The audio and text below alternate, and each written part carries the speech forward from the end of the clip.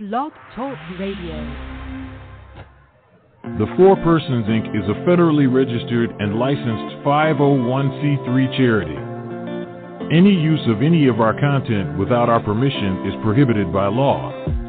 Our purpose is evangelization, education, and social action. Please go to our website at thefourpersons.com or our blog site at thefourpersons.net to make your tax-deductible donation by credit or debit card.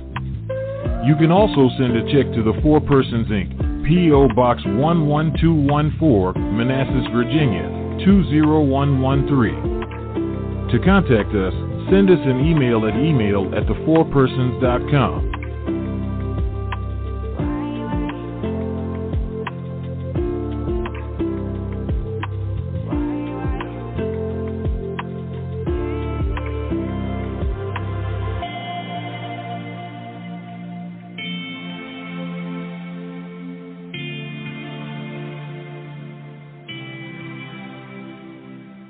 Welcome to the Saturday Burnt Toast and Coffee Show with apologist William Hemsworth on the Four Persons Network.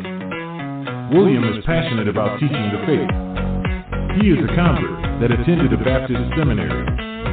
He is a father and a catechist that will encourage you to live the faith, evangelize, and defend it. To call into the show, the number is 515-602-9655. Once again, the phone number to call into the show is 515-602-9655. Good morning, my friends. Welcome to the Burnt Toast and Coffee Show here on the Four Persons Network. I am William Hemsworth, and may I just say, it is great to be back. So last week, I woke up. I had a horrible cold Thursday, Friday. Saturday, I woke up with no voice, so I couldn't do the show. So I hope you enjoyed the interview I had with Steve Ray that was up last week. It's from it's a audio that I did a while back. It's on my YouTube channel, The Bible Catholic. But today, friends, I wanted to start a series with you. But before I do, I just have to say, although I feel great, I still have this lingering cough. So if I cough here and there, forgive me. So I'm going to do the best I can today. And a couple other things. Tomorrow, my RCIC class, for those that don't know what RCIC means, it means Rite of Christian Initiation for Children. So a class begins. And right now I have about 9 children signed up to receive baptism, first reconciliation, and their first communion at the Easter Vigil. So I'm going to start teaching them the faith tomorrow. If you could pray for those amazing children who are choosing of their own free will to receive the sacraments, that would just be fantastic. Please pray for them. Oh, my friends, today I want to talk about the Didache. And a couple weeks ago I said I was going to begin a series on it, and that day has come. So for those that don't know what the Didache is, I want to give some general information before we dive into the text. Okay? So the Didache is one of the earliest collections of Christian writings. And in some of the early codexes, it was actually included with the scriptures, with the New Testament. So after the New Testament, the Didache stands as one of the more influential collections of early Christian teaching. It really allows us, it gives us a glimpse into the beginnings of Christianity. And the Greek word Didache means teaching, or the teaching. It's a shortened word of the full title. The full title of the work is the Lord's teaching through the 12 apostles to the nations. And so many scholars just refer to it as the teaching of the 12 apostles. The Didache, it's a collection of Christian writings that's mentioned by various writers in the early church. And like I said, it's often paired with the New Testament. For example, the Catholic Encyclopedia says this, quote, "The Didache is mentioned by Eusebius after the books of Scripture. Let there be placed among the Spiria the writings of the Acts of Paul, what are called the teaching of the apostles, if this be thought fit," unquote. Furthermore, St. Athanasius and Rufinus add the teaching of the apostles to the other deuterocanonical books. So it's very interesting. It's believed by scholars to have been written very early in the first century. Some say as early as 40 AD, others between 70 and 80, and some go to 90 and 100. But either way, it's the first century. It's the time when the apostles were still alive, still performing their ministry. And even if you go by the later dating, St. John was still alive. So that's a very important fact to realize there. Because if any of those great apostles disagreed with anything in the Didache, we would hear about it, but we don't hear anything about it. So very interesting there. Now, in a commentary on the Didache, which was published in 1894, Charles Houle explains some of the evidence that connects it to the early period of Christianity. This is what he writes. There exists at a very remote period, most likely before the end of the first century, a work handed down by oral tradition, which was supposed to embody the verbal teaching of the first apostles. The expression itself, teaching of the apostles, occurs in Acts 2:42, and the use of the word for teaching or doctrines is common in the New Testament, so that it would be the natural title for a collection of sayings or precepts which have been handed down by tradition as representing the verbal teaching of the apostles. Now, we may suppose that this work, after existing for a time in a traditional form, was embodied in writing and used to form part of the earliest Christian books, end quote. The contents of the Didache, they focused on ritual instructions regarding baptism, Holy Communion, and fasting. It also contains spiritual exhortations on what's called the two ways, which is the way of life and the way of death. But more importantly, and this is why I'm doing this series, it's early evidence of those various, of all kinds of Catholic beliefs and teachings.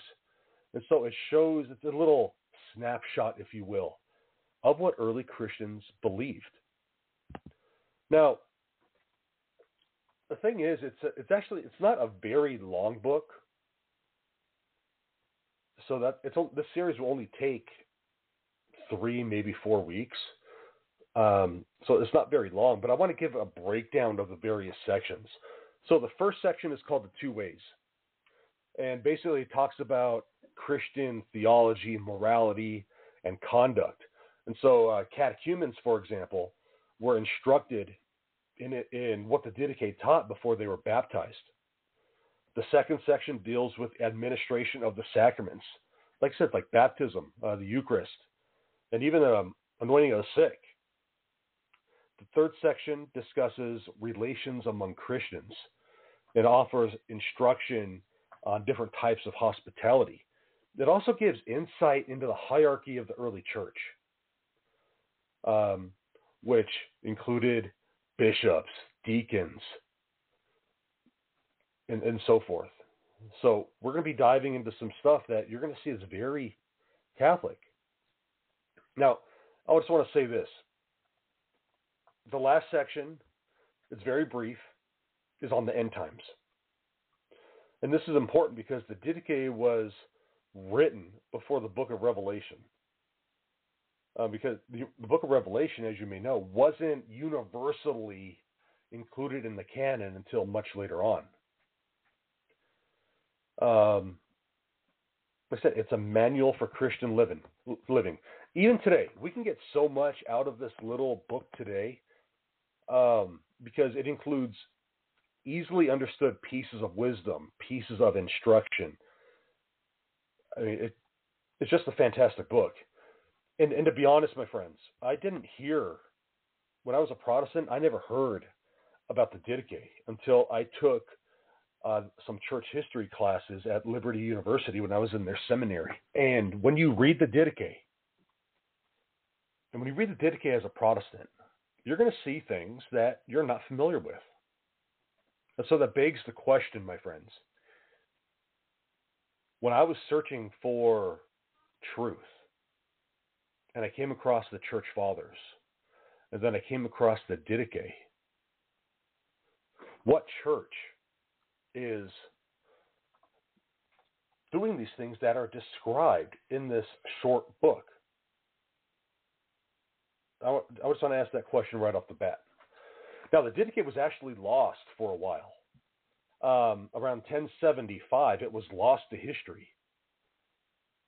But then in 1875, a Greek Orthodox metropolitan rediscovered it in a library. And thank God he had. So now we have these valuable pieces of wisdom and this glimpse into the early church.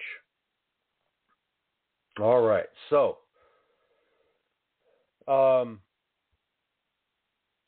chapter 1 of the Didache is called The Teaching of the Two Ways. And I'm just going to go verse by verse through this. So I'm going to give the verse numbers. That way, if you want to look it up, you can. So chapter 1, verse 1 says this: there are two ways, one of life and one of death. And there is a great difference between the two ways. Now, we may look at this and be like, duh. Obviously, there's a great difference here. Now, understand the time in which the Didache is being written. All right? This is the 1st century.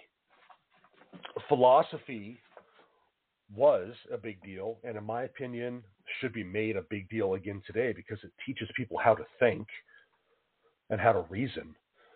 But basic teaching, there's a right way to do things. There is a wrong way of do things. And so the teaching of the two ways has its roots in the Jewish tradition. It should come as no surprise to us Christians, especially us Catholics, because the first Catholics, the first Christians, were Jewish. And so the first apostles had Jewish backgrounds. So this should come of no surprise if this was an oral tradition that was handed down and eventually written down. All right. So parallels to this teaching of the two ways are found in a couple early church books that kind of developed independently from another. And if you haven't read these two books, I recommend you do. One of them is the Epistle of Barnabas,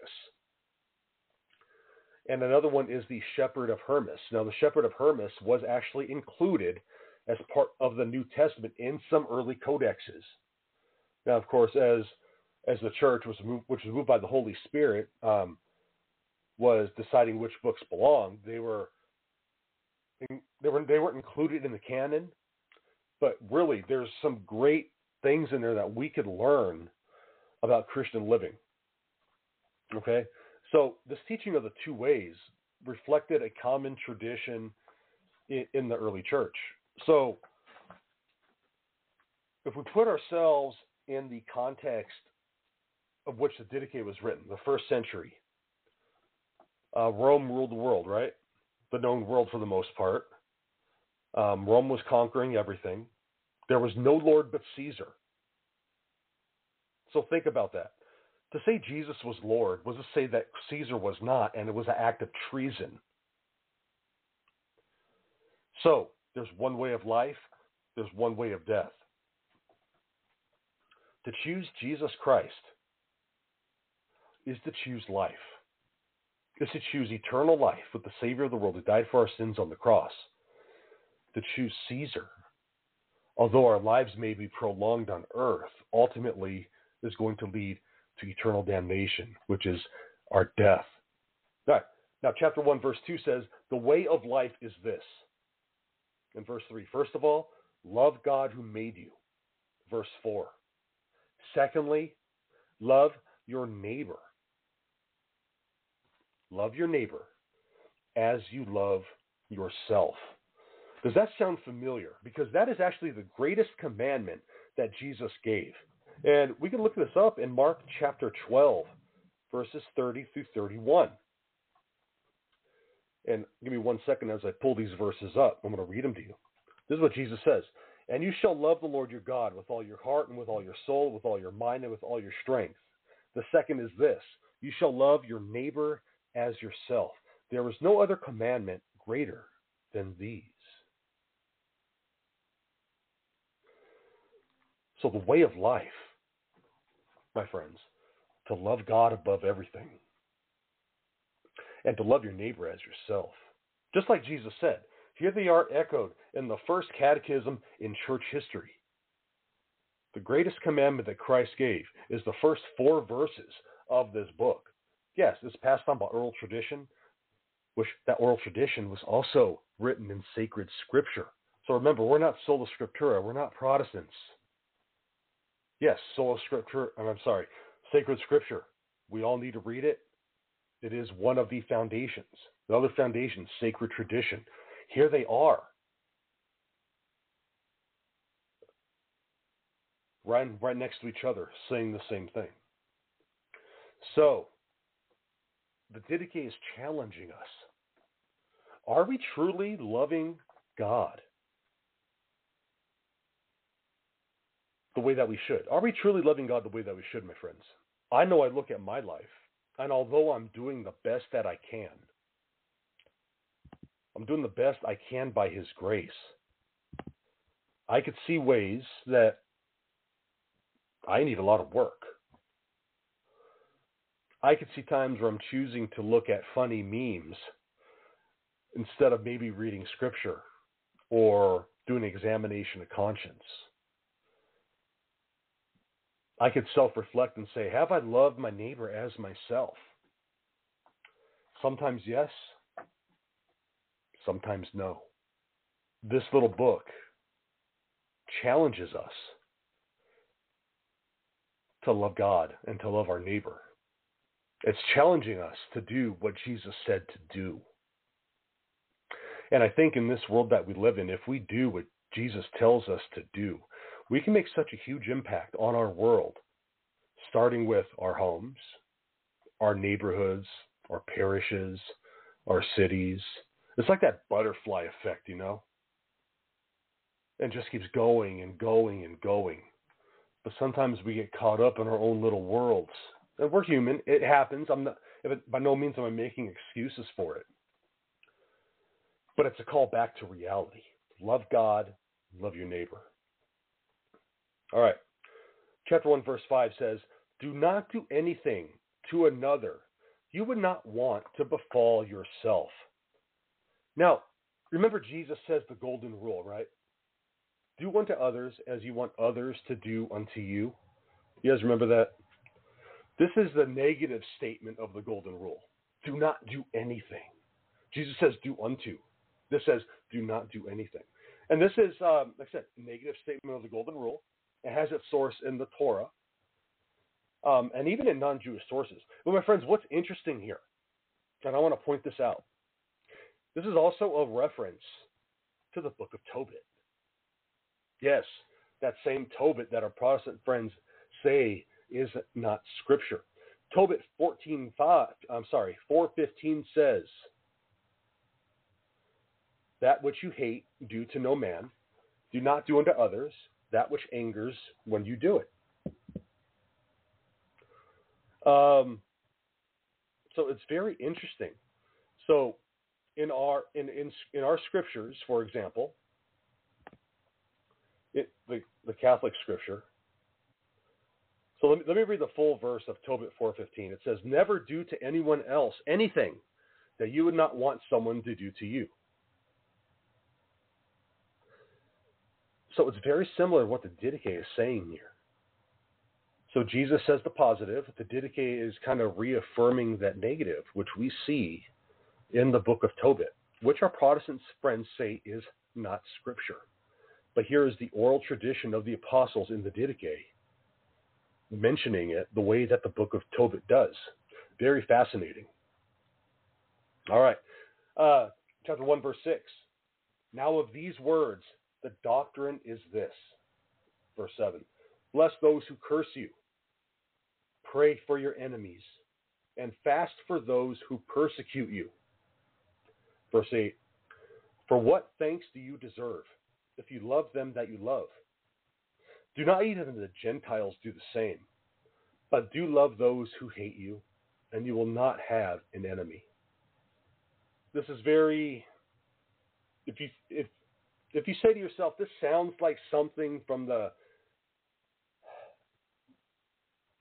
Sermon on the Mount, you would be absolutely correct.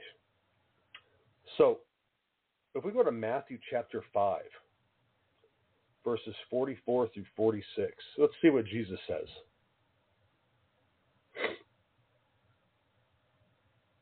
But I say to you, this is what Jesus says, but I say to you, love your enemies and pray for those who persecute you, so that you may be sons of your Father who is in heaven. For he makes the sun rise on the evil and on the good, and sends rain on the just and on the unjust. For if you love those who love you, what reward do you have? Do not even the tax collectors do the same? This is fascinating. The Didache is echoing again the words of Christ. Bless those who curse you, pray for your enemies, fast for those who persecute you. There's a lot we can go over here. So I just want to ask, are we praying for our enemies? For those of you that are listening that dislike President Biden, are you praying for him? For those of you listening who dislike Pope Francis, are you praying for him? For those of you listening who have an issue with your parish priest, are you praying for him? For those of you listening who have an issue with a family member, are you praying for them? For those of you listening who have an issue with a former friend, are you praying for them? If we're not, we are not being true Christians. I just want to say that. That may sound harsh, but I'm giving it to you as it is. The Didache is telling us to pray for our enemies. It's echoing the words of Christ Jesus saying, pray for your enemies. It's easy to love those who love us. It is hard to love those we have issues with, who have harmed us. Verse 8 of the Didache says, do not even the Gentiles do the same. Jesus says, do not even the tax collectors do the same. I want to explain those two things. Gentiles, of course, are non-Jews. Tax collectors in the time of Christ, for the most part, were non-Jews. There is an exception with St. Matthew, who was a Levite, who was in the priestly class, who became a tax collector. But if one became a tax collector, they were just like Gentiles. They were unclean. They weren't welcome in the temple, etc. So if we're not loving those who pray for us, we are no different than anyone else out in the world. Some harsh words for us today. This is why I like the Didache so much. It's in your face. It's direct. It doesn't beat around the bush. It gets to the point. So the whole point of the Didache here seems to be that it's an imperative to love, pray, and fast, not only for our personal reasons, but to demonstrate to others what kind of a person a Christian is. A Christian loves in the face of hate, in the face of fear, in the face of disagreement, all of that. And I'll speak for myself here, and just from what I see in social media, we need to be better at this. Because the world is watching. The world is watching, my friends. Verse 9. Didache 1:9. Abstain from fleshly and bodily lusts. Now, I want to compare this to 1 Peter chapter 2, verse 11, which says, abstain from fleshly lusts, which war against the soul. There's a big difference between love and lust. And I'm just going to speak from a guy's perspective here, ladies. Guys, we've all done this. We look at an attractive woman, and maybe we lust after her a little bit. But when we do that, we're seeing her as an object, and not as a person created in the image of God. When we love someone, it's the opposite. We see them as an equal that fulfills us. We see them as made in the image of God. We want to do no harm to them. We want to love them and cherish them. But when we see someone as an object, we're using them for our own selfish reasons. And that is to demean them, to demean God. And it is a mortal sin and kills our soul. So if you're looking at pornography every day, that's what you're doing. If you're fantasizing over someone else, that's what you're doing. I was going to say, if you're masturbating, that's what you're doing. It's a war against the soul. Fleshly lust, war against the soul. The Didache is telling these new converts and us to abstain from that if we want to live. Remember, this is the way of life or the way of death. It's all or nothing. All right, verse 10. If any man give you a blow on your right cheek, turn the other to him also, and you will be flawless.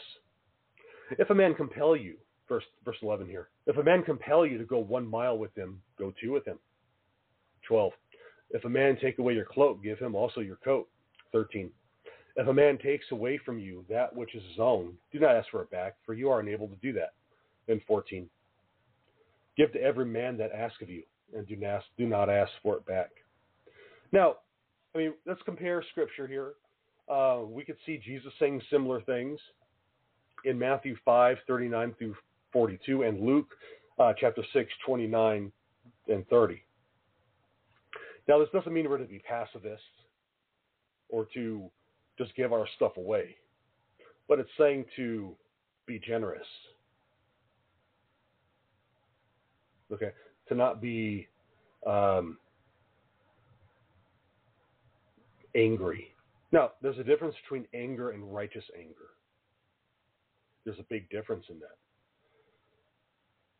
But if someone is angry with you,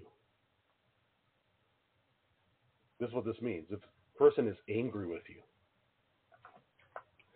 pray for them and don't be angry back. Show them the love of Christ.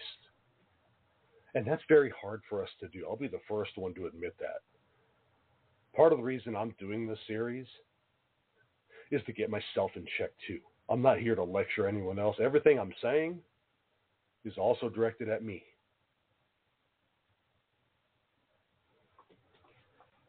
All right, verse 15.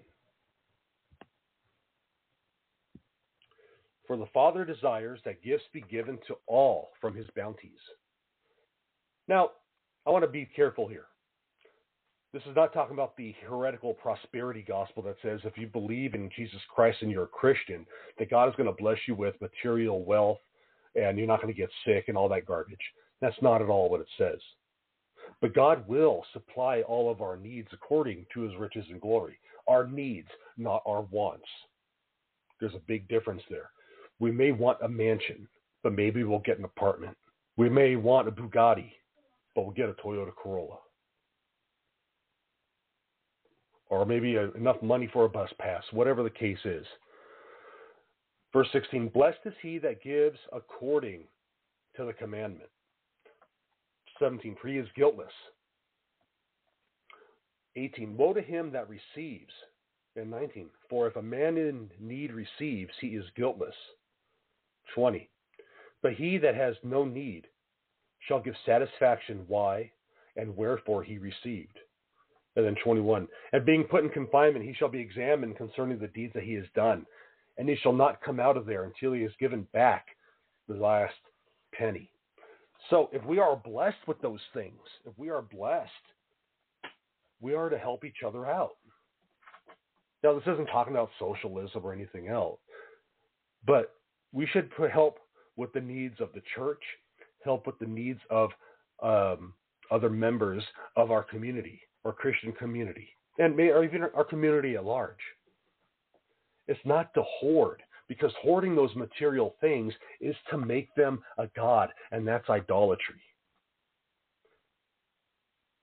The man who needs and receives isn't in guilt because he's the one that needs it. But those of us who have been given it, have been blessed with it, we have the obligation.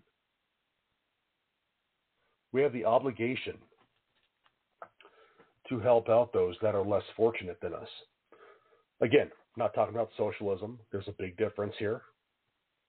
We're not talking about government distribution. We're talking about free will, Christians giving of their material wealth to those that are less fortunate, etc., or even to the parish so they can help those. Because again, the Catholic Church, my friends, for those that don't know, is the largest charitable organization in the world. Okay, we perform more healthcare services, homeless care services, distribute more food, etc., more than any organization on the face of the earth. The church is actually very good at that. It takes that very seriously. But are we contributing to that? Or are we hoarding it? Because, I don't like my priest, so I'm not going to give to the parish. I don't like what Pope Francis said, so I'm not going to give to the church. Come on. We're kind of being selfish there, in my opinion. What's interesting is verse 21. I want to read it one more time. And being put in confinement, he shall be examined concerning the deeds that he has done. And he shall not come out from there until he has given back the last penny.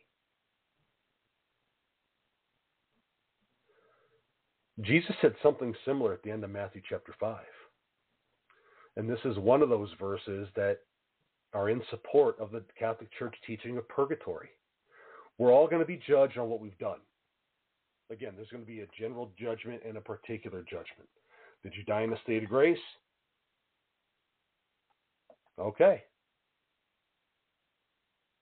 Then we get judged by our deeds. And maybe we still have this inclination, the sin inclination. Then we have to go to purgatory until we've paid back all of that.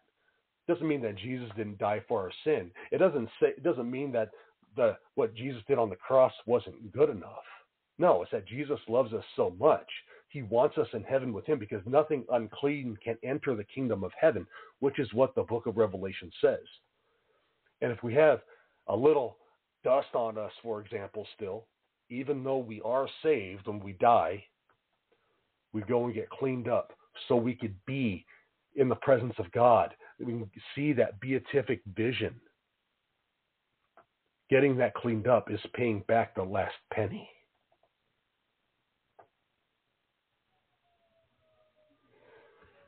Verse 22.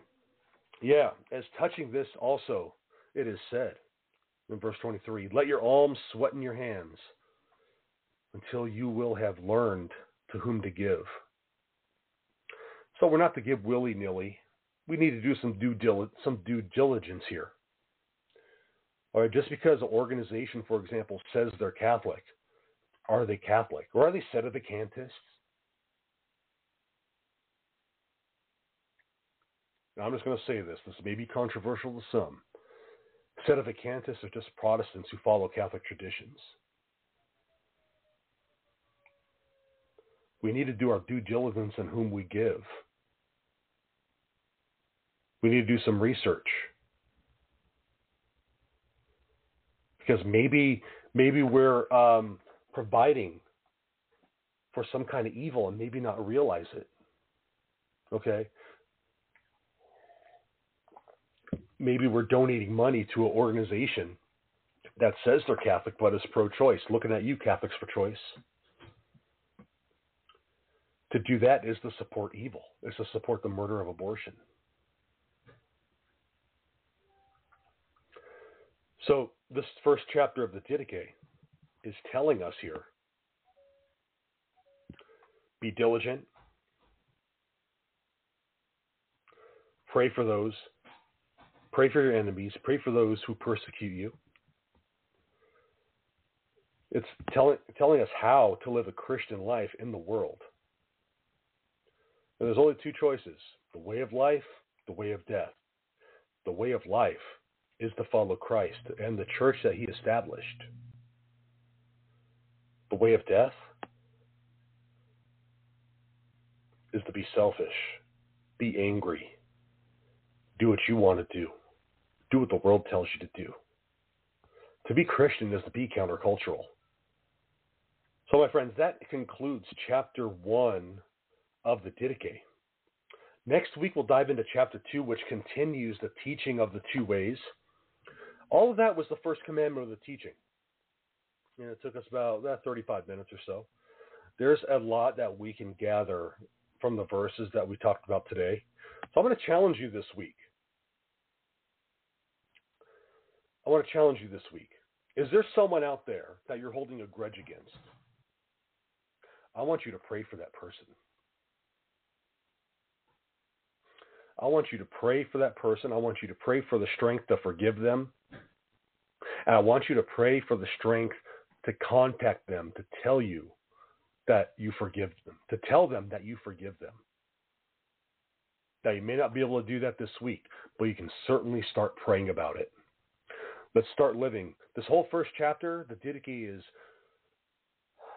telling us exactly what Jesus said pretty much in Matthew chapter 5. How to live the Beatitudes. It's how to live the Christian life. The way of life, not the way of death. All right, my friends. God bless you. Next week we'll dive into chapter 2. God bless you. Have a fantastic week.